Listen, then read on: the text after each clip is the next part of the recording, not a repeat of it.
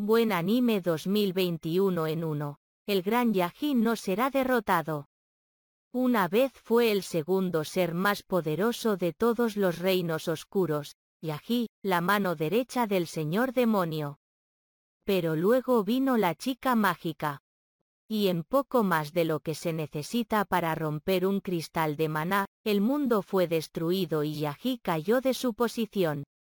Ahora está atrapada en el cuerpo de un niño, vive en un apartamento en ruinas y, obviamente, recorre el mundo humano en busca de suficientes piezas de cristal de maná. 2. Las deidades de Idaten solo conocen la paz, TV. Los dioses aparecieron cuando la humanidad estaba al borde de la destrucción debido al trabajo de los demonios. Las deidades llamadas Idaten lucharon y sellaron a los demonios hace 800 años. Hoy en día, los Idaten no tienen experiencia en peleas y viven vidas pacíficas.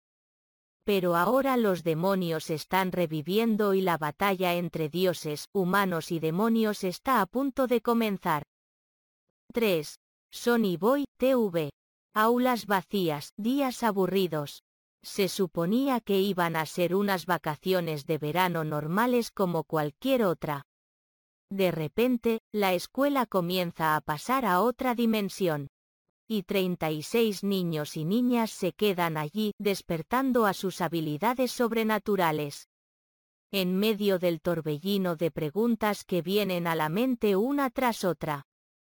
Comienza la supervivencia en un mundo sobrenatural. Gracias por visitar JK Anime.